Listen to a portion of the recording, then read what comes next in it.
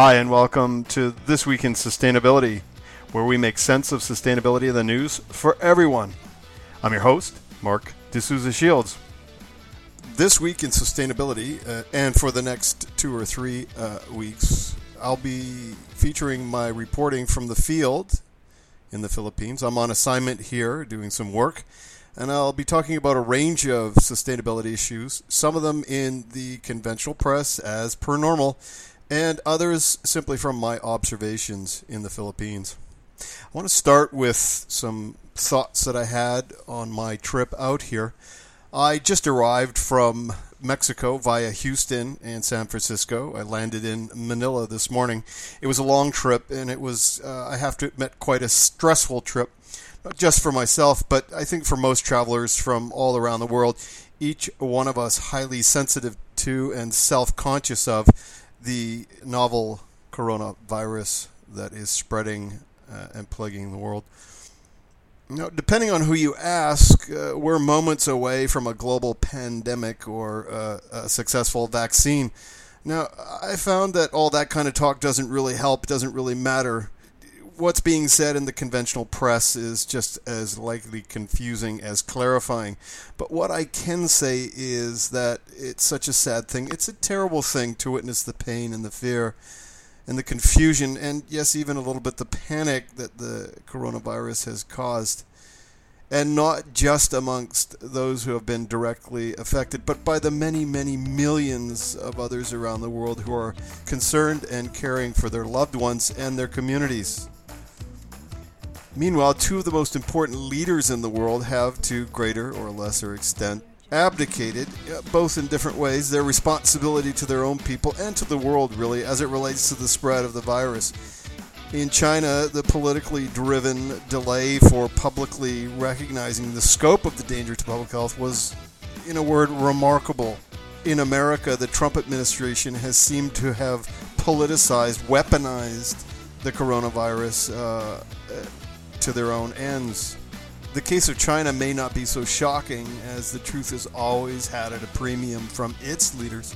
It is shocking, however, but not a surprise that the current American administration has played daredevil with the truth, as it has with so many other dangerous issues and situations in the past.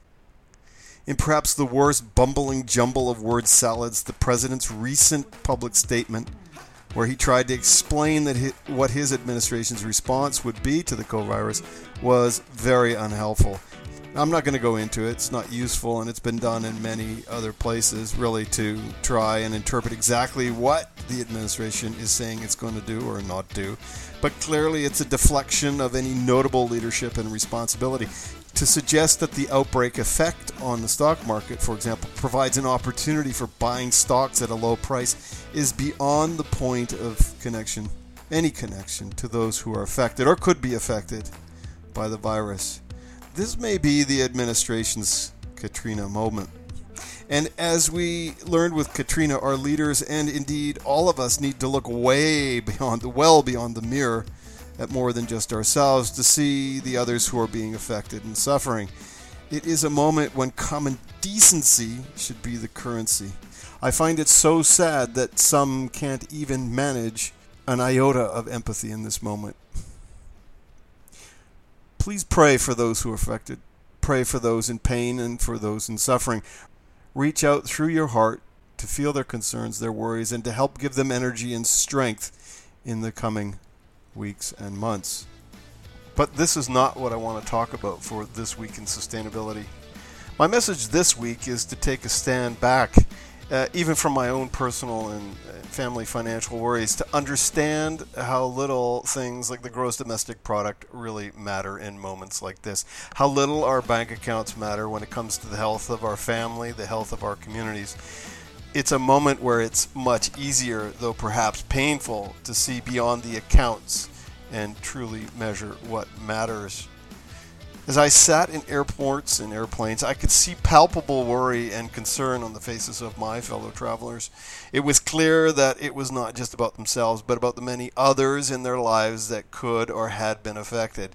And when the television sets in the bars and in the restaurants and in the lounges turned to the coronavirus stories and reporting, It was equally clear that all watching shared a common empathy for our fellow brothers and sisters around the world, not just those in our family, not just those in our countries, but in other countries, in China, Hong Kong, Iran, Italy, all countries affected by coronavirus.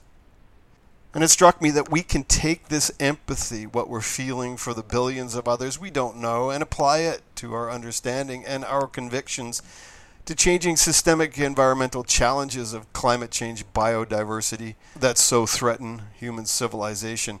We have to do this. We must do this because there's no vaccine, no antibiotic, no therapy to avoid imminent systemic environmental collapse. And we're going to have to care about others to get this done. Empathize with others we don't know to confront these challenges. Now, I would never claim to have been a particularly empathetic person for most of my life. It's just not part of my upbringing, my culture, the culture with which I was raised. I wish it wasn't this way, but it is. I'm working on it. But there have been moments in my life where a natural outburst of honest empathy rose within me. The Haitian earthquake, blameless victims of 2008 financial crisis, amongst several other events, stand out. In these moments, my will to stand up and confront seemingly overwhelming odds on behalf of others was, quite frankly, overwhelming. I learned long ago a little method to prepare for success prior to a speaking engagement or a sporting event in which I was competing by remembering deep feelings associated with a prior successful performance. It involved a simple technique of reaching into my memory and recreating as intensely as I could the feelings and emotions that I had when I knew I had success speaking or competing in a hockey game or running on the track. And then you put your fingers on the pulse of your wrist, and you just feel it. You feel it intensely. We need to feel that kind of empathy, that kind of strength. When we're feeling empathy, we need to dig deeply into our consciousness. We need to feel it deeply and recreate it every time we need to confront issues that seem insoluble. The issues of sustainability, we need to bring that deep empathy towards our fellow humans in order to confront these challenges. We need to feel that power. We need to feel that power to move our incredible resilience and innovation. We can and we will overcome the novel coronavirus. That much I know. At what cost, we still don't know. There will be a time to be concerned about the GDP and money, but for now, our common humanity, our common health security will drive us to overcome our fears and find a solution. And just as we can beat the coronavirus, we can, if we choose, make this the sustainable century, not by disaster, but by design. For that, all that we need to do is believe in and bring forward our inherent, dissoluble power of empathy towards our common humanity and the natural world. Do not doubt for a moment that it is not there in the hearts of all humans. It is, and perhaps through this tragic crisis, we might just learn to draw on our incredible powers of empathy that is more powerful than any other weapon we have at our disposal. Thanks for listening. I'm your host, Mark D'Souza Shields, and this has been This Week in Sustainability. If you like what you heard, please go to thesustainablecentury.net. Click like on all the right places and pass the pods and vids, articles along. And remember, it's up to you, it's up to us to make this the sustainable century.